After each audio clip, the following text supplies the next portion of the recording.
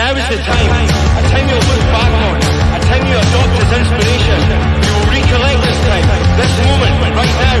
Motivate yourself towards success. Overcome. Take over. The time is now.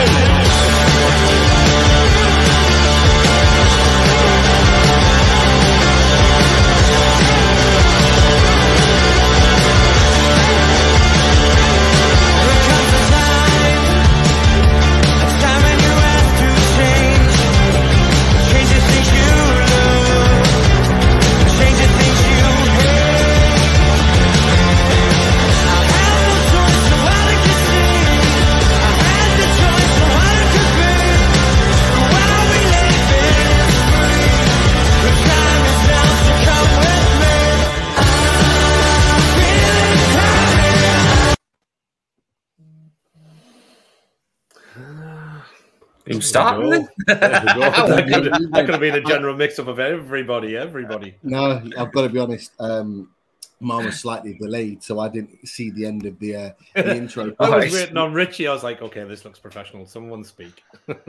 No, not at all. Well, evening, everyone. We're back again. It feels like we've been back every night this week, but we are back for a new, different kind of show. And we talked a little bit about it last night when promoting it.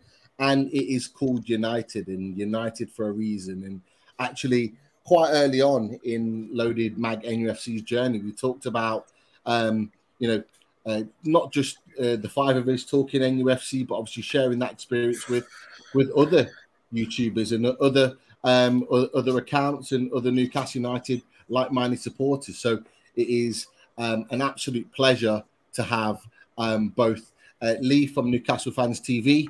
And also we have Alex Hurst from True Faith Podcast.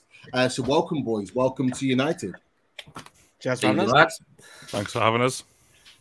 No, it is an absolute pleasure to have you. And look, we'll get straight into it in terms of, it's been a bit of a whirlwind, probably since we last spoke and since both of you have really kind of last been on Loaded Mag UFC. In that, obviously, the takeovers come about. I think the last time we spoke, we were either in Lee's case, we're in an awful pre-season process, a real dog awful, literally. If you look at Lee's screen, pre-season process, but also from Alex's point of view, we were in the midst of a relegation battle, and it looked like we were, heading one way. It's all changed. New owners, new perspective, new manager, and in some cases, a number of new players. Now, what is your assessment on not necessarily the season, because I think we've probably all talked about that, but what is your assessment on where the club is right now in terms of what the owners have done and where we're at as a football club? How would you assess that so far? Lee, we'll start with you. I think whoever comes in after Mike Ashley is only going to be one way up anyways, because there's so many small things that you can change that wins the fans on board straight away, like simple stuff like changing the Shearer statue, renaming his bar, win-win. There's loads of stuff painting the stadium. I mean, who would celebrate painting the stadium? We've only just seen it this week, inside the ground as well, that the new deco is going up as well. So there's plenty, and obviously on the pitch, of course, with the money being spent.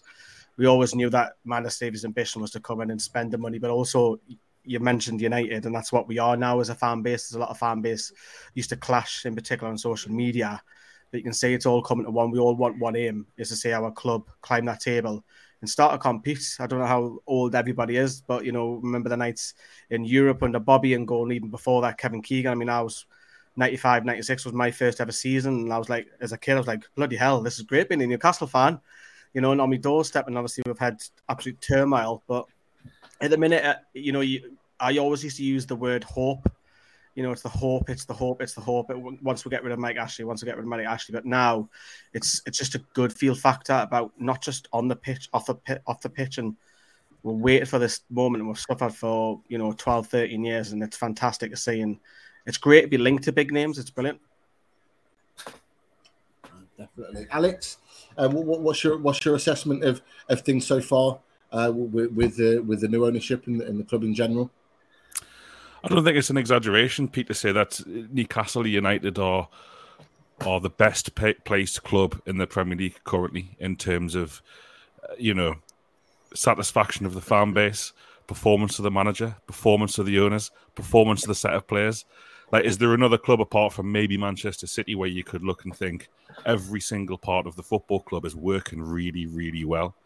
And that's quite a special place to be. It's quite an unusual place to be. And I, and some fans, but particularly me, I need to move on from before, because I see the lads doing go-karting, and the first thing I think of was, oh, could you imagine if they did this time last year, how angry everyone would be. Like, typical Brucey's got them go-karting rather than sprinting up and down mountains or whatever fans think we should do. So no, it's in a great place, Pete. And I think these foundations that they're building at the minute, there's work being done on the academy, work being done on the training ground, like Lee said, work being done on the stadium.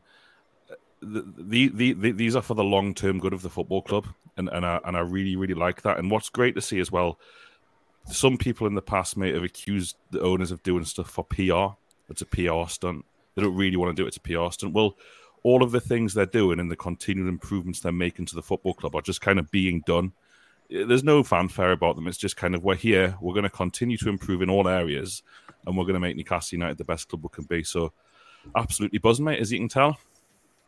Yeah, too right. And I think it's fair to say that we're all feeling that way at the moment. But, you've touched on one or two bits there in terms of, what's next. You've mentioned the training ground, Alex. You've mentioned one or two other things that, are maybe in the pipeline. But, transfers and players coming in, I'm sure we'll get to talk about that as the show's coming on. But I'll open this up to everybody, really.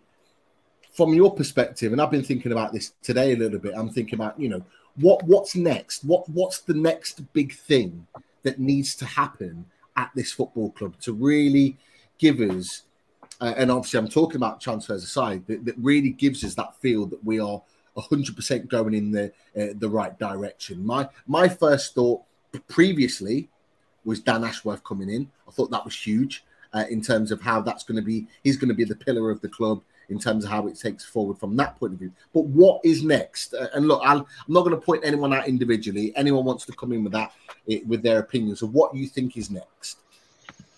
I'll jump in. I think for me, it's seeing the simple stuff that we haven't had for 14 years, Pete. So we chatted last night about the improvements in the ground, a splash of paint, the roof being cleaned, the windows being cleaned. And I know a lot of other fans, when the Sports Direct signs went and the windows got washed, a lot of other fans on Twitter, other clubs were taking the piss out of us, going, "Oh, you're happy, richest club in the world, you're washing your windows." But to us, that meant a lot because, every second week we turn up in a stadium for those, as you guys know, I don't live local, neither does Daz, so we don't get over as often. But when you do go, that's your home, that's your stadium. So to see the simple things happening in the improvement around the club, the improvement in the paint, bigger tellies back on the walls, instead of the ones that were taken a few years back and the bolt holes were still in the walls from where the 60-inch ones were and stuff like that. So I think it's all the little things that have added to that on top of the neglect of the team. It's all the other stuff that has. I know you're trying to throw me off with the pictures here because there was a player up first and I wasn't sure if I was going elsewhere. So I think it's all the little things. Obviously, the redevelopment of the training ground, the investment, Dan Ashworth coming on board, people working within the club being paid a decent wage, being paid above the minimum wage and being paid what they're worth. So for me, it's all those simple things that make you look at it and go, we've definitely got owners that care and want to improve it in all aspects, not just the team. So for me, it's all those little things. And, Daz is the lucky one. He's getting over from Ireland for the Forest game, and I will get over at some point. I'm looking forward to coming back home and seeing everything and just walking back in and going, wow, it's great to be part of. So I think Alex is right. Isn't it a great position to be in? Definitely. And that's, one thing's for sure, we are obviously investing into the club, but not investing the sort of wages that Jesse Lingard will be demanding. That's for sure. No. But yeah, just to come back to that, lads, any other thoughts? You've Martin said about the little things. The little things are kind of meaning more right now. Is there anything specific for you guys that you think actually, this is what I want to see in order to ensure that we're going in the right direction? I mean, sorry, go on, Lee. Go on, mate. Yeah, I think for me, because I'm a big advocate of women's football and youth football, I've said it before when you lads invited me on. It's great that now, because obviously the foundation had the women's team, and now the club are going to take over and they're going to be paid. So I think big things are expected. And obviously, you've seen the attendance when they were pushing for the women's game, which is the highest attendance across all of domestic football, which is incredible, for over 22,000 coming into St James's. So that's for me. That's, you mentioned the small things, but that filters all the way down. And if you look at now, I know we haven't had many from the youth academy who've gone on to play regular first team football on a yearly basis. I would like to see, the facilities improved, and of course they will do. You've seen it this summer that yes, it's going to be a long-term thing, but short-term they're trying to poach players from the likes of Scotland and England as well to come into the under-23s to make that a little bit more competitive and try and get promotion. So for me, that's part of the area that doesn't get talked about much as a fan base, but I think it's something that I feel passionate about, and that's where the owners haven't forgotten about that as well. And they're thinking the whole of the club, not just let's go and splash crazy money on Moussa Diaby, for example. They're thinking of the smaller things as well. Yeah. Chris, you were going to say something? Yeah, do you know what? It was just to kind of follow on from what Martin said, and we could probably do a 3 or 4 hour show, couldn't we? Based on all the things that the owners have done right, why we should all be excited, what we've got to look forward to. But I suppose the thing for me, and it might sound like a bit of a cop out, but the thing for me is I'm looking forward to seeing the performances on the pitch. I mean, we all know what happened at the start of last season, and we basically, as people have rightly said, we gave the rest of the league a 14-game head start, and I think it's exciting knowing how prepared we are. We've heard Callum Wilson talk about on a podcast with Michael Antonio about how unfit the squad were. We know that's not the case this season, and I think for me, all those little things are absolutely right what everybody said, but it kind of, the performances on the pitch, I think as soon as we get a bit of a on the crest of a wave, there's no stopping us. And I think if we make a strong start of the season and we bring in those couple of extra players that we're after, we can go anywhere. And I think that's the exciting thing. Fans have been talking about where can we finish, what can we do this season. And really, it's like the impossible question, because all those little things that mean so much to us, like we've all been talking about, like the statue being moved, the windows, the, upgrading the facilities within the stadium, they're all little minor things. And PIF and the Rubens and PCP, they must have been rubbing their hands together when they knew that this deal was going to go through, because it literally is the perfect club to take over. You're looking at some of the, the other deals. Look how much Chelsea were bought for, and you think, they've picked us up for a fraction of the price. They've got a whole city now behind the club. There's no negatives whatsoever. And if we can make that strong start to the season, which we all believe that we're going to, we're only going to go in one direction. And I think it's going to be like a snowball effect, and it's just going to have a positive outcome for everything. And it's just really exciting, and I'm really I can't remember the last time I looked forward to a season so much. In fact, I don't think I ever have looked forward to a season so much, and it's great, and it's nice that we all have smiles on our faces, because normally, when we were doing the shows a year ago, if you look, we were laughing and joking, but we were making the best of a bad situation. Whereas now, it's just all positive. Everything we talk about is positive, and it's just so refreshing. Positive vibes, that's for sure. Richie, anything in particular that you are looking at really is the next step in order to see that progression for the club? I think everyone's ticked a little box that they'd like to see going forward. I think, one of the major things which we've been behind for so many years, which we've seen a little bit getting developed on this year, is the training ground. I know Lee touched on it briefly before. Obviously, for the academy coming, they're having better facilities, even just the first team as well. There's rumours going on. There's a lot of talk going on that they're looking at land for the new training ground going forward. I think that to me could be another tick in the box and showing how far we've come in this short space of time. That we are starting to go to the next level. And I said it's one of many things that have happened so far in 9 months. That literally nothing happened in the previous 14 years. So every little thing that we've mentioned is huge progression. So it's not like he's starting to try and look for needle in haystacks now because we've done so much in that short space of time. Yeah. No, I think that's a very valid point. And like you said, I think all of those little tick boxes that we've put across actually comes together to create something, like you said, something absolutely massive going into next season. Alex, I'm not sure, because you came off, I'm not sure if you got a chance to put your opinion across. So the question was what do you think is, what would you like to be that next big change? Transfers aside, what would you like to be that next big change in the club for us to know that progression is taking place? Yeah, I think who is going to run the club is quite important. Amanda and Mehrdad doing an absolutely unbelievable job, a job that so many in the media said they were simply incapable of doing. So it's not like it needs to happen for the club to progress, because the club is progressing. However, a lot of the same structure within the club in terms of staff and department seems from the outside looking in to be similar. Whilst everything is really positive, a lot of fan frustrations with the box office. I understand why they haven't changed yet, because there are bigger things to sort out within the football club, and particularly on the pitch. I think it would be really interesting to see who the new MD/CEO is going to be, Lee Charnley's replacement, who is going to run St James's Park day to day, and what impact are they going to have on the club. Now, the fact that it's taken so long to get someone suggests to me that they are doing, as they did with Ashworth, waiting for someone to serve notice somewhere else. And that's a good thing, because it means whoever we're getting was doing a good job elsewhere. And it's not just your manager and your players you want to be taken from other clubs. You want to take the best of every department from other clubs. So that's a big one for me, Peter. I'm really interested to see who they bring in, so we can have a look at their record, what they've achieved elsewhere, and maybe what we can expect moving forward.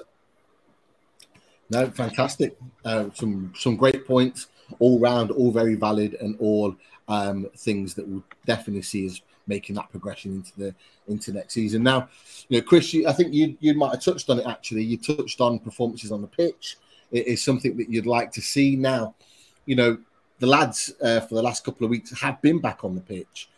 Pre-season training is in full effect. Currently in Austria, training. Lots of images going around of the boys in pre-season training. Hopefully Lingard won't pop up this time. But yeah, I'm about a second delayed. But yeah, here we go. Alan St-Maximin, Joe Willett. The boys are in training, working hard.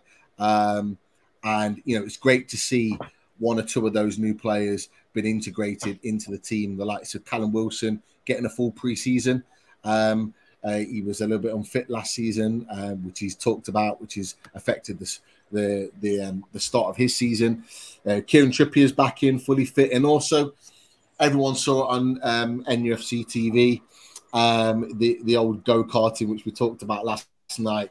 And I tweeted out and said, even though Ryan Fraser's on the highest rock as number one, he still isn't the tallest out of the three, which I thought was hilarious. But just goes to show. But they're all happy. They're all enjoying. Pre-season training is well underway. Now, look, Lee, I'll come to you first. And that, we shared a number of pre-season friendlies last season. We went to, a couple, and we bumped into each other.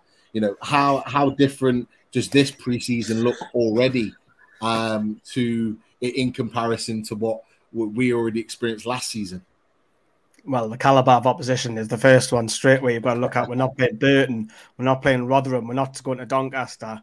We're actually going abroad, and we're playing at the proper Stadium Light abroad in Benfica and Lisbon. And then obviously just now you've got the two friendlies, and then you've got the two big, you think about these two sides that we've got to St James's Park, Bilbao, a very, very successful, they sign a lot of players from the Basque region. And then you've got Atlanta, you've got to remember they score goals for fun, Champions League team. So it's a better higher caliber of opposition, and they're going away as well. If you look at the trips that they're out now, it's abroad, and then obviously I would imagine they'll spend a few days in Portugal as well for the friendly. So it's a good opposition to see where Newcastle are at. But look, I think most importantly, it's to try and get minutes on the pitch, get up to speed. New signings, in particular Nick Pope and Sven Botman, especially Botman, I feel needs to not so much learn the language because he speaks good English anyway, but just learn his teammates, learn the culture of English football. I think Nick Pope will be fine. And if there is any new signings in the next week or two, try and get them in, get them out on board. Even if they don't play, get them onto the squad and see how they get on and just get them to bond. Yeah, I think you made a really, really good point. You talked about obviously one or two of those players coming in. Alex, I'll come to you. From this perspective, Lee's talked about some of the players coming in and obviously the caliber of opposition. How influential and how important is Eddie Howe being there and having a preseason? We've all seen the video of what he did at Bournemouth, the way he was mic'd up, and we saw the quality of preseason training he did a number of years ago. How crucial do you think Eddie Howe will be to how successful this preseason is? Don't think there's a more important person, is there, Pete? Because every single Newcastle United player pretty much last season got better under Eddie Howe and got better very quickly under Eddie Howe. So the fact that he's got now the most important part of the season in terms of training to spend with these players could only bode well. And when fans talk about what Newcastle United can do next season, and there's a lot of emphasis placed on transfers, which is quite right for a number of reasons. We might get into it in the show later on. I think people look past sometimes just the impact that Howe has on footballers. So I'd expect Sven Botman to improve as a footballer just in pre-season because he's working under Howe and Tyndall. I'd expect Nick Pope to become a better goalkeeper. Howe didn't have a lot of training time with Trippier and Wilson last season. I'd expect both of those players to improve under Howe. So it's a great point you make, Pete. He's absolutely essential. And I think you can tell on the training videos, which you all watch, which the club has released, how much the players seem to enjoy working under him, how much they seem to enjoy training sessions. It's a far cry from the kind of things we used to see. Definitely. I think it's sorry, Pete. I think to jump in there, just to follow up on Alex's piece, I think the other good thing that I've really enjoyed is the content that's been put out by the club. Like seeing the pre-season stuff, like I've really enjoyed, and I know you used to get it when Barcelona used to sign a player, on Madrid. You used to always get the bit of videos about the medical, the thumbs up while they sat on the bench with the heart monitors on and everything else. And I've really enjoyed seeing the inside of the workings of what happens when we get a player. We all know it happens, but it's great to physically see it. And I think, when you see, the go-karting, and you're listening to the banter, they were all taking the mick out of Joe Linton for the way he was coming around the corners, and he was giving it back as good as he was getting it. I think you can really get a sense of the team spirit. And I think, the folks that are running the media, obviously in conjunction with the club, from Newcastle TV and all the other ones, right down to the Twitter account, even Instagram, it's been absolutely brilliant since the club has changed hands. And I think it's a real credit to what's going out there. That again, in particular for an overseas fan, it really, really helps draw you back in and makes you feel part of that whole journey. No, I agree. And like you said, for those overseas fans seeing that little bit of content, it kind of, I imagine, Martin, it kind of makes your day. When you see that little that thing pop up that Newcastle have just put another bit of content out, it does make your day. I don't know what you guys feel when I see those videos pop up. I'm literally watching those videos with a smile on my face. Like they might be just kind of. There was a video the other day where they were just riding their bikes down the hill to training and parking up, and I could feel a big smile on my face, and they're just riding the bike. But it's just additional content to see what the life is like of a Newcastle United player now under a proper ownership, under proper management and coaching. And you know what? Martin alluded to it. They will just seem happy. They will just seem really happy, like at the club. But look, Pete, Chris, I was just going to say, mate, just to add into what you've just said, and you know what, it's yet another positive, to talk about. I think one thing that we lacked over the last 14 years under Mike Ashley, which I'm sure we'll all agree, is we, as a fan base, we were never listened to. And you know, when you were putting those pictures up, I was smiling after the Jesse Lingard picture. I was smiling because, you know, when we saw the picture of the lads with the apple, and you know they were all on the bike, and it reminded you of the shoulder picture. And again, it's little details, little things like that. Now, the media team, whether it be the owners, whoever it is, have obviously heard fans saying, "Oh, you know, they should have recreated the shoulder picture and stuff like that." And then next day, bang, there it is. And it's those little minor details that make all the difference. And that's how you get, you know, you bring a fan base together, and you bring a club together to all march forward together. And under Mike Ashley, we've not had that. And now, you know, we saw years ago, didn't we, when Leicester lifted the Premier League, and we saw, you know, the way the owner come on the pitch and the players were all embracing him and everything. And obviously Leicester have had their own difficulties, you know, in terms of the tragedy that happens, but it brings the whole club together. And it's things like that which give us the, you know, the positive going forward. And that's what gets us all excited as fans. You know, we've lacked that for so long now, and now, you know, we're a happy club. Alex referred to it before. You know, you look at the Premier League, and you know, if you were trying to entice a player, if you look at the 20 clubs and you said to a random player, you know, which club would you like to join, and you got a bit of background on all of them, I reckon we'd be in the top 3 every time for the player to choose, because we're on our way up. And you know, you look at clubs like Arsenal, you look at clubs like Man United, and they're in a bit of a difficult place at the moment. They're on a bit of a rebuild, but we're building. But we've started from the bottom, and now we're only going to go up, and we've only got really good things to look forward to. No, I can't do anything but agree. It's definitely positive vibes in the room tonight. Funny thing with that picture though of the 3 on the bike, was it just me, or was it just Miggy that actually looks like he's the only one that fitted the bike? Yeah. Like he's the only one you'd look at that picture and go, yeah, he's totally all right with it. The other 2 are kind of like a little slight speed wobble. Miggy's like, yeah, I'm perfect. I'm only about 4'3", and I was riding one last week. Just like thoroughly into it. Joe's looking like he's about to fall off it. I know. Big Yeah, Joe. the other 2 boys are. It's great though. It's great to see. Great picture. It is. I've got to admit, I love this one as well.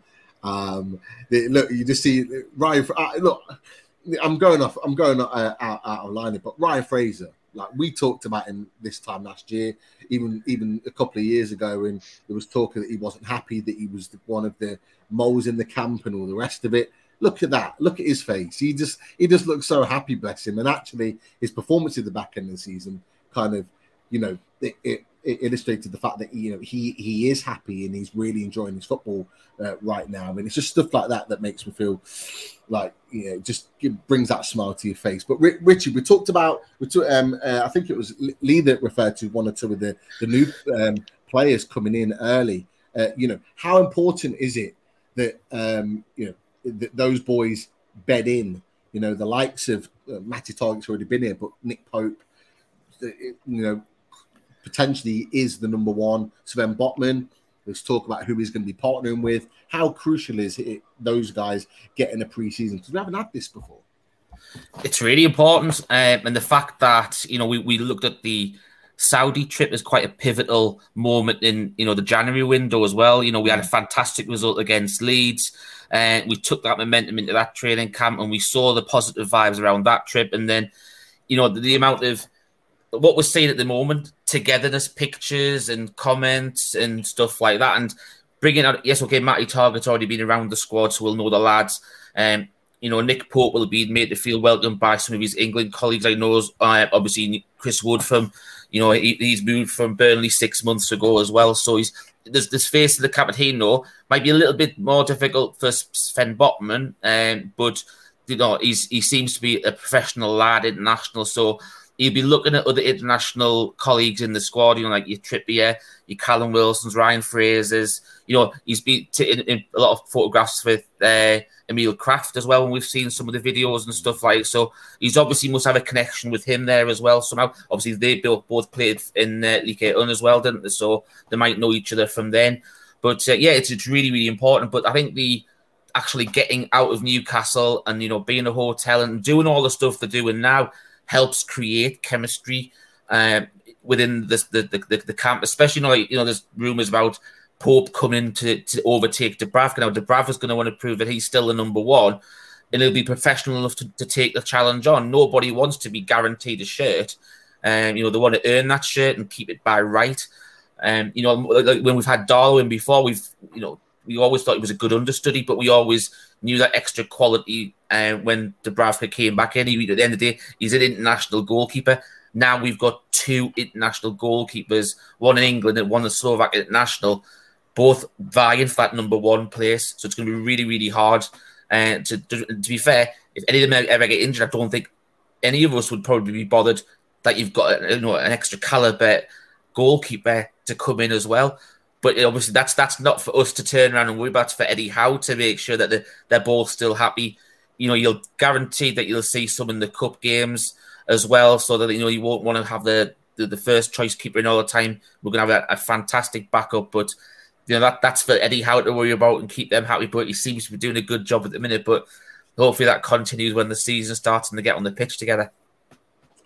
Definitely. And look, just before we get to some questions, Lee, Alex, we'll come to you because as loaded as we've already had the conversation about the Dubravka Pope situation. Actually, one thing I've noticed is that every time a video or a picture of Dubravka, he looks properly fully focused. No smile on his face. He looks like he's properly determined to perform well in every training session. Even like there was a little clip where I don't know if you guys saw it, but there was a little clip of the goalkeepers, and the ball gets passed into Pope, and Pope's touch isn't the best, and he kind of reworks it, plays the ball out, it gets played to Dubravka. His touch is immaculate touch, perfect pass out, and he's just like so focused. And I just think, you know what, he's going to be bang up for it this season to really, really prove himself. But just a quick one for you guys, really. Lee, I'll come to you first. First game of the season, Nottingham Forest at home. Who starts as number one, in your opinion? Nick Pope. Any reason why? Why would you spend 10 million on a goalkeeper to sit on the bench? First of all, yes, competition. I get what you're saying there, Pete, but he's an England international. I think he shades Dubravka marginally. I think Dubravka has got a bit of a mistake in him. Granted, the defence in front of him for the last 5 to 6 months towards the second half of the season, but I think when Dubravka is tested, he's prone to do a mistake. I think when Pope is tested, he makes less of them. And that's why I think Eddie Howe will go with Pope until either Pope messes up or the cup game comes around, like the second round of the Carling Cup. It's not called that. The Carabao Cup. It gets changed every year. But I think it will be Nick Pope. Okay. Alex? Who do you think? Yeah, I totally agree with Lee. Lee, your reasons are spot on. I can't add too much to them, so I'll not. But what I will say, part of me absolutely loves that we went to Burnley on the last day, sent them down, and according to journalists who know Burnley, saved ourselves 15 million quid on Nick Pope. I love the fact that we went there, we won that game, and then we've reaped the rewards of like turning up, putting in a good performance. And that's what happens when you're a good, serious football team that turns up on the day and got the 3 points, and Burnley went down. And the fact that, journalists say that Nick Pope, Burnley's minimum valuation as a Premier League club was £25 million. So we've got to have a look at him. We've got to have a look at him. If he is a £25 million goalkeeper, and these are guys who watch Burnley, who know Burnley, he is better than Martin Dubravka if that was his value. So I think for that reason alone, I'm fully behind Nick Pope. Great points. I think the interesting thing that that's why I texted you earlier on, Pete, about the tweet that went out from the Charlton owner. That was interesting to say that Burnley didn't get the full 10 million. Charlton got a nice hefty sell-on fee from that. So it will be interesting how much of that was the sell-on fee. They actually got that 10 million. So, it's even a worse situation for Burnley when you think about it. Definitely. And we have, as Alex said, we've definitely reaped the rewards there. But look, Jason Scott says it's a valid point. Pope with our defence should be amazing. Our defence last season has already been documented, was very good. We've added Sven Botman to that. It's likely we're going to go into that season really, really strong. And like Martin said last night, it was a really good point. We're not going to give any other team a 14-game head start this season. We're not. And you know what? We might not even need to produce Champions League level form this season, as long as we're consistent across the full season, it would be enough. We got 48, 49 points at the end of the season, having had 14 less games to really turn up and do the business. You know, we were a two or three game run away from potentially knocking on the door for Europe. That's how good we were. So, you know, it's out there. It's very, very interesting. We've got 330 in the live chat, which is fantastic. If you haven't clicked that like button, that thumbs up button, give that a click. It means a lot to the channel by you doing that. Lots and lots of questions in the chat already, Richie. I think we've got a few for Liam. Sorry, not Liam. What am I on about? For Lee and Alex. My name's all over the place. All right, Dave. Yeah. Touche. You'll actually get away with that, Lee, so that's fine. I have got. There's a couple of little thank yous I want to do first. Jason Scott has joined tonight as a new member, so thank you very much for becoming a member, Jason. Much appreciated. Also, there was a comment that was mentioned up. Was from Taylor Sam, who wanted to know how to become a loaded member. There should be if you look on the chat, if you're on your mobile phone or your PC, a section where it says to subscribe, and there's also a section next to it that you can become a member and donate that way. And a couple of little thank yous as well from Drew Knox for his £5 donation as well. Buzzing for the start of the coming season. Thank you very much, Drew. Always appreciated. And also from Geordie Mick as well. Saying fantastic guests as always. Looking forward to Lee's vlogs and on his away days travels next season as well. Geordie Mick, congratulations on your promotion. He did mention you've been promoted to manager as well in the chat as well, so congratulations with that. Also, some love for Alex and the True Faith gang with Dark by Design. Love Alex when he does the show with Charlie. Are so funny as well. Adam McCarthy giving us some love as well. Said he can't wait for 3 weeks' time in the away days returning, and the rest of the league is feeling it. So that's some nice mutual love from the members in the chat with regards to everyone on the panel tonight as well. But so I just thought I'd go through all of that first. But first question straight away, and I'll put this one to Lee. I know that the load of lads' thoughts on this, so I'll go with this one first. So Lee, right lads, are we skint or what? And also to back up on that, Jason Scott also says, does anyone think the owners are balking at attacking talent over 40 million? I would say we are definitely not skint. We are not the richest club in the world. We have the richest owners in the world. I think that's where a lot of confusion comes in. Eddie Howe did say towards the end of the season that he has got a balanced PIF to come in. Not PIF, sorry, the financial fair play to come in. I do believe some aspect of that. I think he's playing it down a little bit though, because I think there is money there, but it will eventually catch up if Newcastle keeps spending, especially. One thing I did miss off earlier is, like you say, the commercial side. And we've got Funny here for another 12 months. We all thought, most of the fan base thought that was gone. We have a new sponsor come in, so I think more money to come in for the commercial side, I'd like to say. But we're definitely not skint. I think it will be money spent further this season, but I don't think it's going to be like 300 million or no, stuff like that.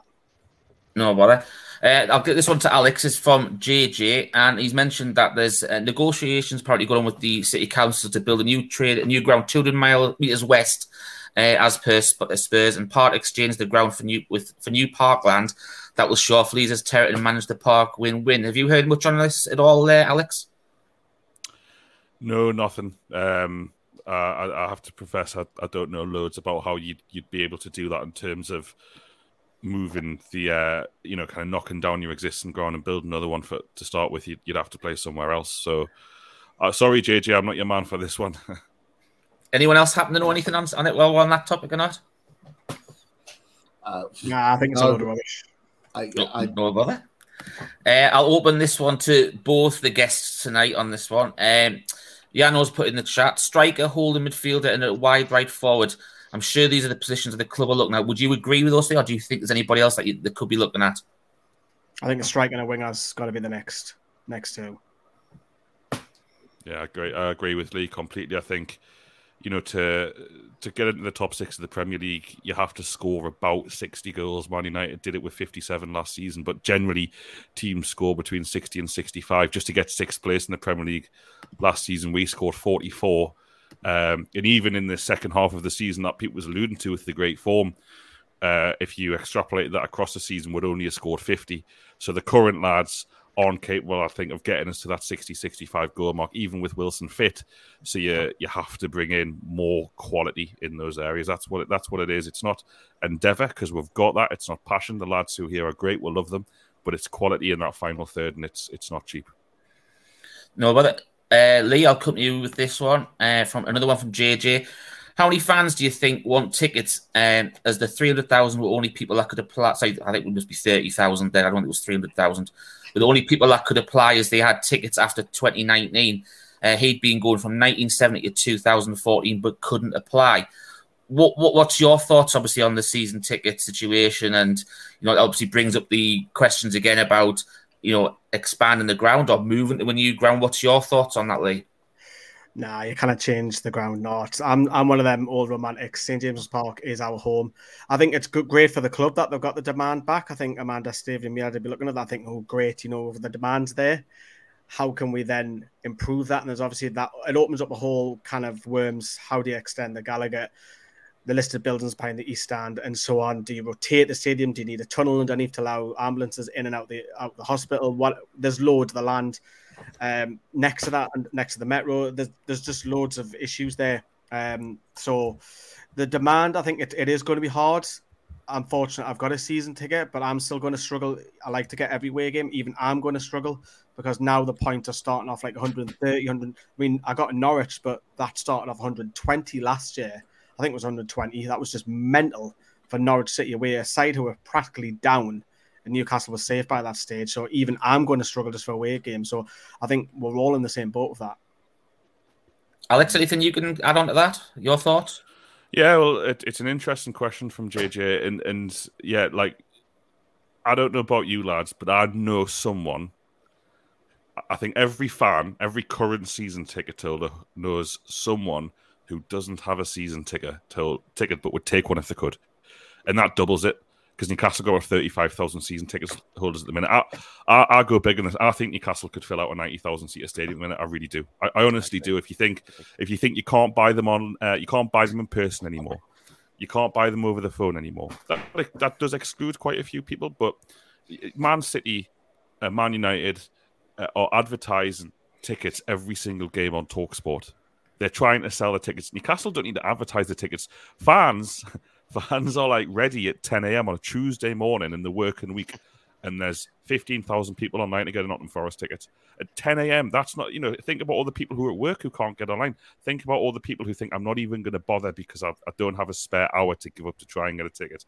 We could sell out an 80,000 seater stadium, no problem at all. And I agree with you, Lee. I would love to say it's St. James's Park, but I'm really passionate about getting all those people into the ground, and I don't want it to become what people who were around in the early 90s said it became, a bit of a closed shop where if you didn't have a season ticket, your chances of watching Newcastle live were very, very slim. And I think about all of us lads, and it'll be the same for you and Richie being local growing up, going to St. James's Park as a kid is really, really important in terms of how you connect with the club and how you grow up as a fan. And I don't want those kids to miss out on seeing this team, which is going to be a very successful team, and it'd be all us lads who have been there all our lives getting the opportunity. So it's a really complex debate, isn't it, the move ground? And I feel we are going to have to move ground to accommodate 30, 40,000 extra people, but it'll not happen anytime soon, if at all. If I just put in what happens if I play a devil's advocate and in 10 years' time we've got new owners who, not saying there's going to be a Mike Ashley, but doesn't put any money in the club, and then we're stuck with a 90,000 seater, and we can only fill half of it because maybe we're struggling, maybe we've been relegated or whatever. What happens then? But I suppose every single club that moves to a new ground or expands has that same conundrum, don't they? And they all take the risk. They all take, Newcastle are going to go and play in the Stadium of Light. I mean, I don't know if you lads went across in 2013 when we played in the Europa League, but wow, what a football stadium that is. And Benfica did the right thing to move, didn't they? So I just think that first of all, I don't think we'll have new owners in 10 years' time. I think PAF are here, probably be here longer than any of us. Yeah, but it's you've got to plan for success. That's what the club used to not do. And I remember having a conversation with someone in the club where we played West Brom at home, end of 17-18. Rafa Benitez was in charge. West Brom had all been relegated, and tickets sold out instantly. and people in the club were saying, "Oh, we probably wouldn't sell more tickets and all this," like very negative, very kind of, "Oh, you careful what you wish for. We don't want to build a new ground and not sell all the tickets." Liverpool are expanding their ground now; they're not worrying about not selling the tickets. When Man United went to 74,000, they didn't worry about not selling the tickets because they planned for success. So I just think we've got to plan for the future and plan for a successful future. I think the other thing as well, Alex, if you went back to say Arsenal fans or Man City fans, I get there's people are opposed to moving from St James's and where do you move the ground to and all that kind of stuff. But at some point, I think it is a reality that we will need to do something as a club if you want that continued growth. Because I think with more success, you need to grow, and the ground needs to do the same, and more and more fans will be attracted. And I'm sure City fans and Arsenal fans, when they spoke about leaving Highbury and leaving Main Road, didn't want to move, but they did. And you do still bring the heart of the club with you and the fans, because the fans are the heart of that club. Yes, it's nice to have it in the city, but I think for me as a fan, if it meant moving somewhere, but to accommodate, like you said, Alex, to get that extra 20 or 30,000 in, I think that's the right thing to do. For me, coming from Dublin, I have a membership this year. I don't have a season ticket. I gave it up when I moved back across to Dublin. So it's either getting a ticket if I'm lucky enough through membership once they're available, or as me, Richie, and the lads were talking about, we do something as a one-off and go hospitality, where we'll get a bit of grub and a pint and we'll get a game ticket. Or I'm relying on people in the chat, or mates, or Richie, or somebody else, or reaching out to you guys or to other people I know and saying, "Listen, I'm over this weekend. I'm flying in Friday, going home Sunday. Can you get us a ticket?" And that's just the way it is. If we had a bigger ground, I would happily pay the money for a season ticket and give it to somebody to use while I wasn't there to guarantee I had a ticket. Martin, it's a really good point you're making. Obviously, it's personal to you because you have to make that journey. But I get contacted by people coming from Australia, coming from Malaysia. They're doing exactly what you're doing, Martin. They're coming without expectation of a ticket. They would love a ticket. They ask me if I can get a ticket. Try and help people where I can, but it's harder and harder these days to do so. But ultimately, the club is going to have to try and capture these worldwide fans and give them an opportunity. Because it's one thing to say, buy our shirt, buy our TV subscription, do all this kind of thing wherever you are in the world, support Newcastle United. But unlike Man City, Man United, Liverpool, Arsenal, who do provide experience for fans abroad, and it's very expensive, but they do provide opportunities for them to go and watch games. We don't do that at the minute because it's so hard to buy tickets that far in advance. And even now, hospitality packages are almost completely sold out before the season started. So the club, like you correctly said, the club wants to grow to that level. It is going to have to provide the facilities for its ever-expanding fan base to be involved in the football club, not just watch it from afar. That's going to be very important in the years to come. Yeah, I think the other thing for me is I'd love. I know obviously we don't. We do have. Obviously the club's TV channel, but I'd love them to do for overseas fans. I'd love them to do a full-on everyday home and away matches on a subscription, like you can get in the States. Like you can get them with American football. You can get a subscription where I know the New England Patriots do it. Me and Richie are NFL fans, and you can buy a subscription that lets you watch every single game throughout the season. So as an overseas fan, I think that's something that I know there's obviously broadcasting rights and other bits and pieces to take into account. But if there was something of that option, that again, as an overseas fan, is something I would buy, because at least I could say, well, I can watch every game. I can enjoy. Okay, it's sitting in my bar or sitting in front of my TV. It's not the same as being with Lee and meeting up in Burnley or meeting up somewhere else and having a couple of jars and then going to the game. But at least I can watch it. At the minute, I'm relying on a dodgy stream or, it being on Sky or being somewhere else. And I think there's a whole bigger picture that the club need to look at from an overseas fan perspective of the club. And I think there's a good chunk of work to be done on it, like you said. Pete, did you have a top on that topic, didn't you? Yeah, it was talking about, so, Alex, you made a point about, that we could fill out a 90-seater stadium. And you're right, I think we could, for the points that you made. And I think we talked about this on the Super Club Patreon show when we talked about capacity. What, in your opinion, and Lee, feel free to come in with this, what, in your opinion, would be an acceptable capacity of stadium if we were to move or be expanded at St. James's Park? And the reason why I say that is because what's meant a lot to me, seeing the second half of this season, is yes, we've been filling out 52,000, which I fully expected anyway, and we will continue to do, no doubt. But what I loved about our games at St. James's Park, and I saw it firsthand, particularly in that Leicester game, is the cauldron that it creates. You could see the nervousness of the Leicester players that have experienced playing in Europe at the top level, but came to St. James's Park in previous seasons and literally ran away with it, played at 50% and still won comfortably. Walked out and you walked out in that stadium and you could see the nerves. Leicester fans for 10, 15 minutes barely even sung a song. They were nervous. All they did, and speaking to some that went to the game, were just taking photos and just looking at war flags and what they're put up. I worry about is getting a stadium that's too big, that on some occasions, some days, doesn't sell out completely, and we lose that cauldron. So I'll go back to the point, Alex, Lee, what capacity do you think would be acceptable but would keep that cauldron of fans and keep that nervousness and keep that fortress that we're trying to build? One of the things that I think of when you're saying that there is these kind of conversations that we're having right now, people were having in 1999, 2000, when they were extending the ground, saying all of the exact same things. It's going to lose its atmosphere. It's not going to be a cauldron anymore.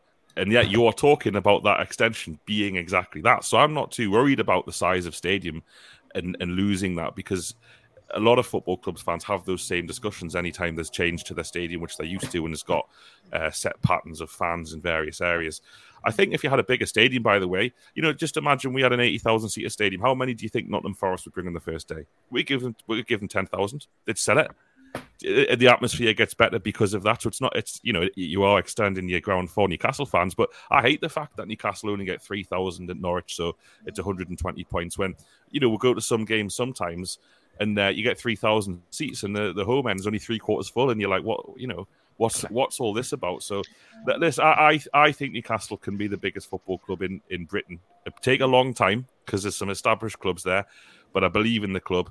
So I think we have to go bigger than what's already there. And I'd look at Wembley's the biggest stadium in the United Kingdom at 90,000, and I'd love Newcastle to match that, because if Newcastle are going to be a Champions League title chasing side, I promise you we'll fill it.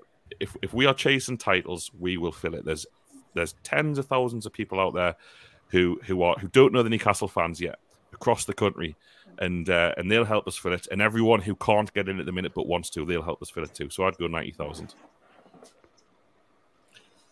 If we build it, they will come. Simple as. And that's a motto. I've heard that somewhere before. Me too, which is why I said it.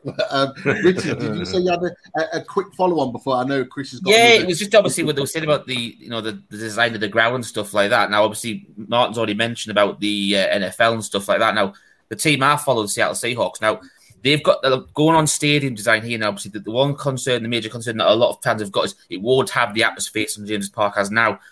I think one of the things you have to do is you have to look at the design of the actual stadium as well. Like a lot of people have said, obviously, the West Ham and the Etihad as well. They were stadiums that have been adopted as a football ground. They were athletics grounds originally, so they've struggled to get the atmosphere.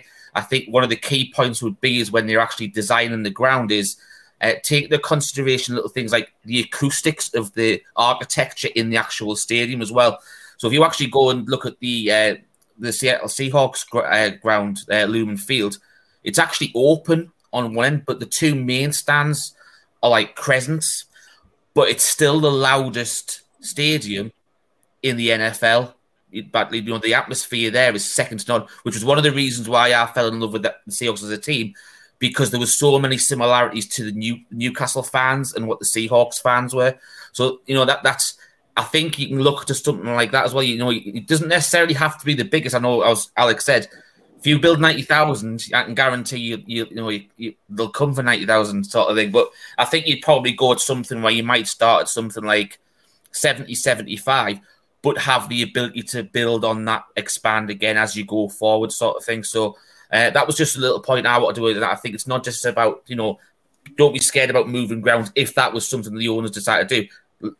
I think, and obviously Alex has, knows how well they're trusted in the past when they can give feedback to the club. Little things like that, the design of the architect, where they can take the acoustics into effect as well to keep that atmosphere feeling like it is so the visiting teams, as Pete mentioned, you look at the Everton game, you look at the Leicester game, you look at the Arsenal game, where the opposition team just, fall to bits because of how good it is in that side of that ground. I think you've also got to look at safe standing. The club are now looking at it, especially with the away fans, because we know at St James's Park you've got the Gallagher corner, and then the atmosphere has been a lot better since the takeover. I think that was naturally happening every single away game. Newcastle fans, absolutely madness. Safe standing, I think, will help a lot. Not just Newcastle, I think it'll help other clubs as well. That core support, because naturally, if you're standing up, you sing more. Naturally, I don't sing as much because I'm sitting. It changes park. I'm on my feet constantly in away games singing. So I think it's natural if you're standing, you will shout louder. Yeah. There was one other question. I know we're getting close to the end of the show, but it was just one specifically for Alex. And it was from Nathan Davis. And he turned out and said, wonder what Alex's thoughts are on the NUST Council trying to encourage a boycott because of the pre-season ticket prices. That had to be mentioned, didn't it, Alex? I don't have any thoughts, Nathan, mate. It's just a load of Twitter shite. That's how it came across to me. The NUST Council doesn't exist anymore, I don't think. And even if it did, if people don't like the price of the friendly tickets, it's a view I respect and understand. I'm lucky that I'm going to go to both friendlies. I'm going to see Newcastle twice in 24 hours because I can pay the £40, but not everyone's like that. I don't think one guy tweeting that he thinks fans should boycott is more than just one guy tweeting something, and he's entitled to tweet it. And good luck to him. No hard feelings from me. And that's made me laugh. Cheers, lads. No, but I just wanted to give a quick shout out to Daz, who he's usually on the show, but unfortunately he's not in tonight. He has been in the chat, so we're thinking of the Ben. Daz obviously had a little fall at nursery today, and we haven't got the exact ins now, but we hope he's all right. And he also wants to say thanks to Alex and Lee for joining the channel as well. A couple more donations to shout out. Shane Mawson, thank you very much, mate. For your little donation, always appreciate. We know you're always down under the early hours of the morning for you there. Roy, who won our Lascelles training top the other day, he's still paying for it by the super sticker there. Thank you very much, Roy. We hope you're getting that soon. And also Nathan as well, who's put a donation as well. I know, Chris, you've got one top question you wanted to fire in a while since we finished that little discussion. So I think we'll give you that as the last question before we do sponsors and round up. Yeah, of course, mate. I won't keep it too long, but I was just very interested to get Alex and Lee's opinion on this, because I meant to bring it up the other day on the Fully Loaded Transfer Show, Pete, and I completely forgot to bring it up. We've seen in the last couple of days, which surprised me quite a bit, that Raheem Sterling's moved to Chelsea. Now, I know there was rumours, we've been linked with Callum Hudson-Odoi. And by the way, I think that was Pete that kicked all that off. It was funny because Pete mentioned it. And next thing, it's blown up, on Twitter, national media and stuff like that. But I'd just be interested to hear your thoughts on whether you think, there's an opportunity for us to possibly look at, the likes of Ziyech, the likes of Pulisic. Because surely, for me anyway, I'm thinking that Chelsea, we're going to have to offload at least one, if not two, of those players. And I just wondered if you thought that, that was a player that, one, you'd be interested in, or two, that you think we'd look at. I think that Eddie Howe's been really clear on the wage structure at Newcastle. And I think the lads you mentioned there would blow that wage structure. And when we're talking about getting Diaby, the reason you can talk about Diaby for 60 million is he's in the Bundesliga, where the average wage is 2 million a year less than the Premier League across all players. So you can bring in Bruno, and you could maybe bring in a Diaby or a Botman, and their wages are the same as Callum Wilson, or in the ballpark. If you take one of those lads from the Premier League, they're on 300 grand a week. Sterling's on over 350 grand a week at Chelsea. We'll be there. We'll get there, but it's a bit early, to my view, Chris, mate. Yeah. I would definitely.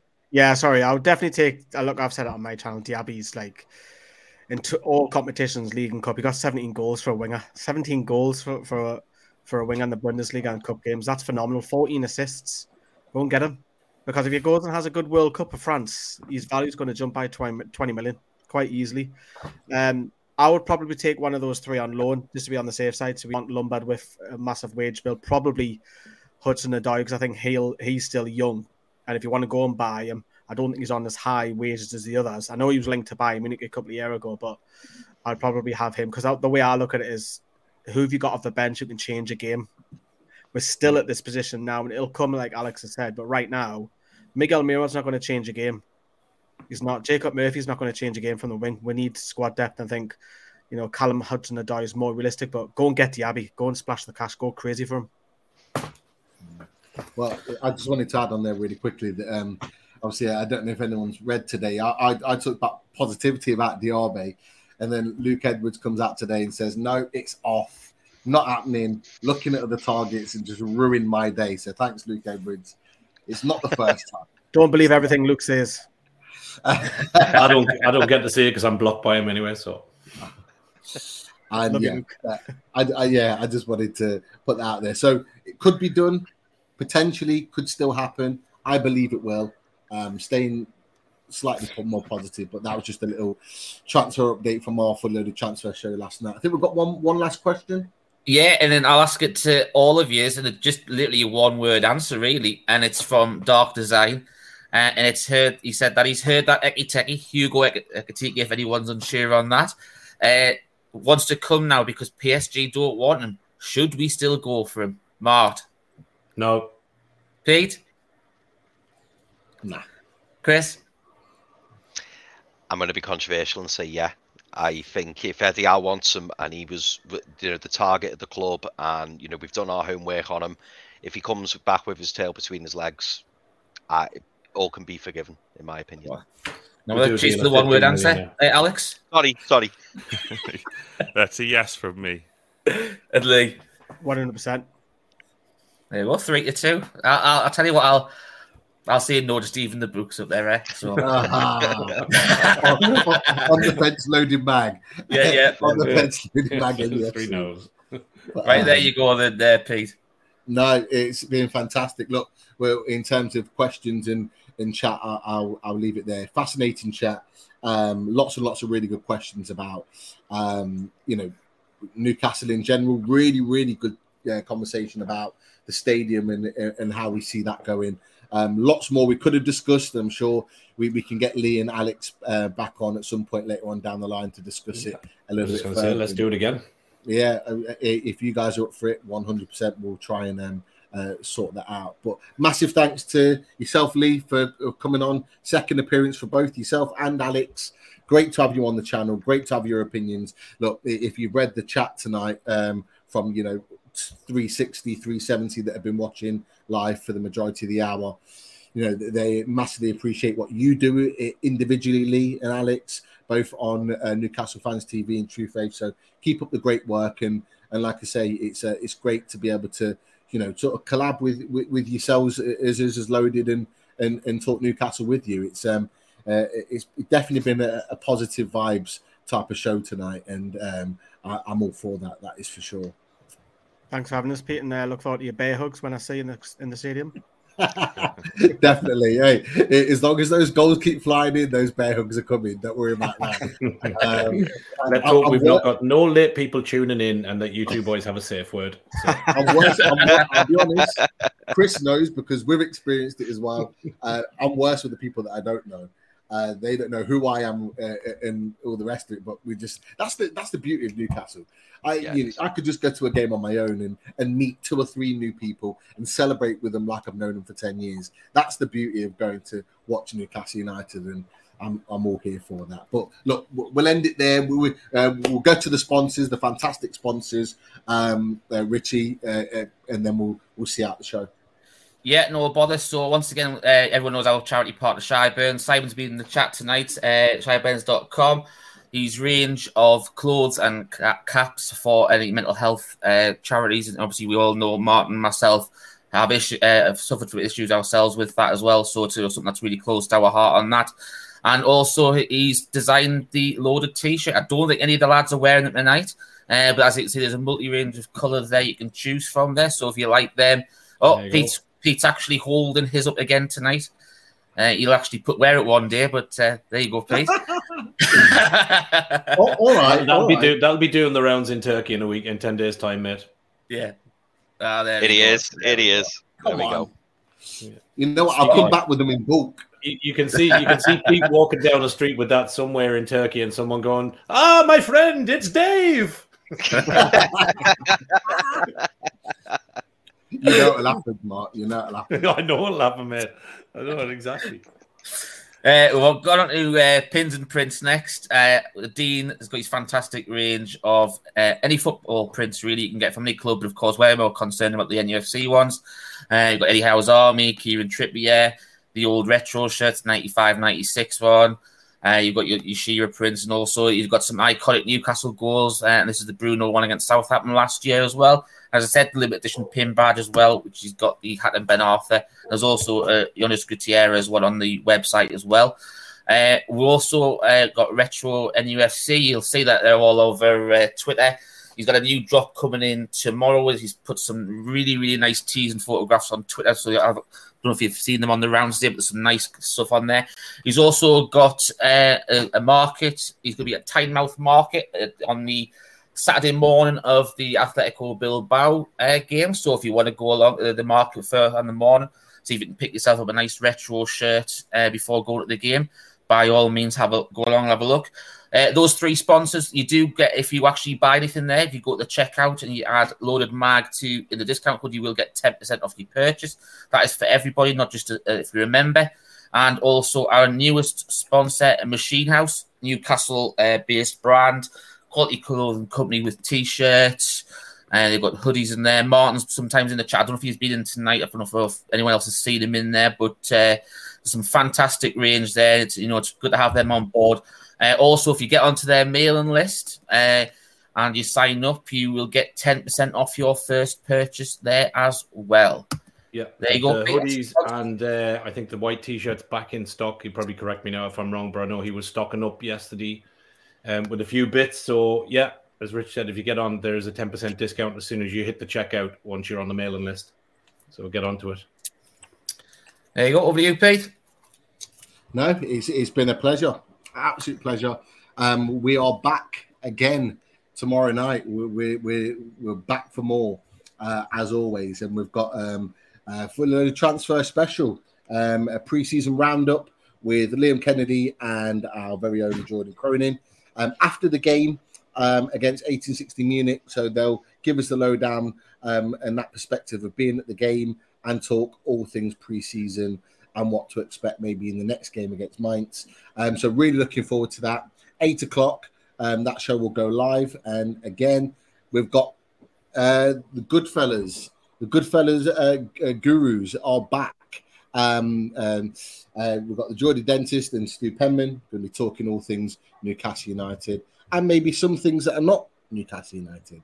Yeah, possibly. Yeah, that's why I said it, Richard. So we will see with regards to that. But look, boys, we'll leave it there.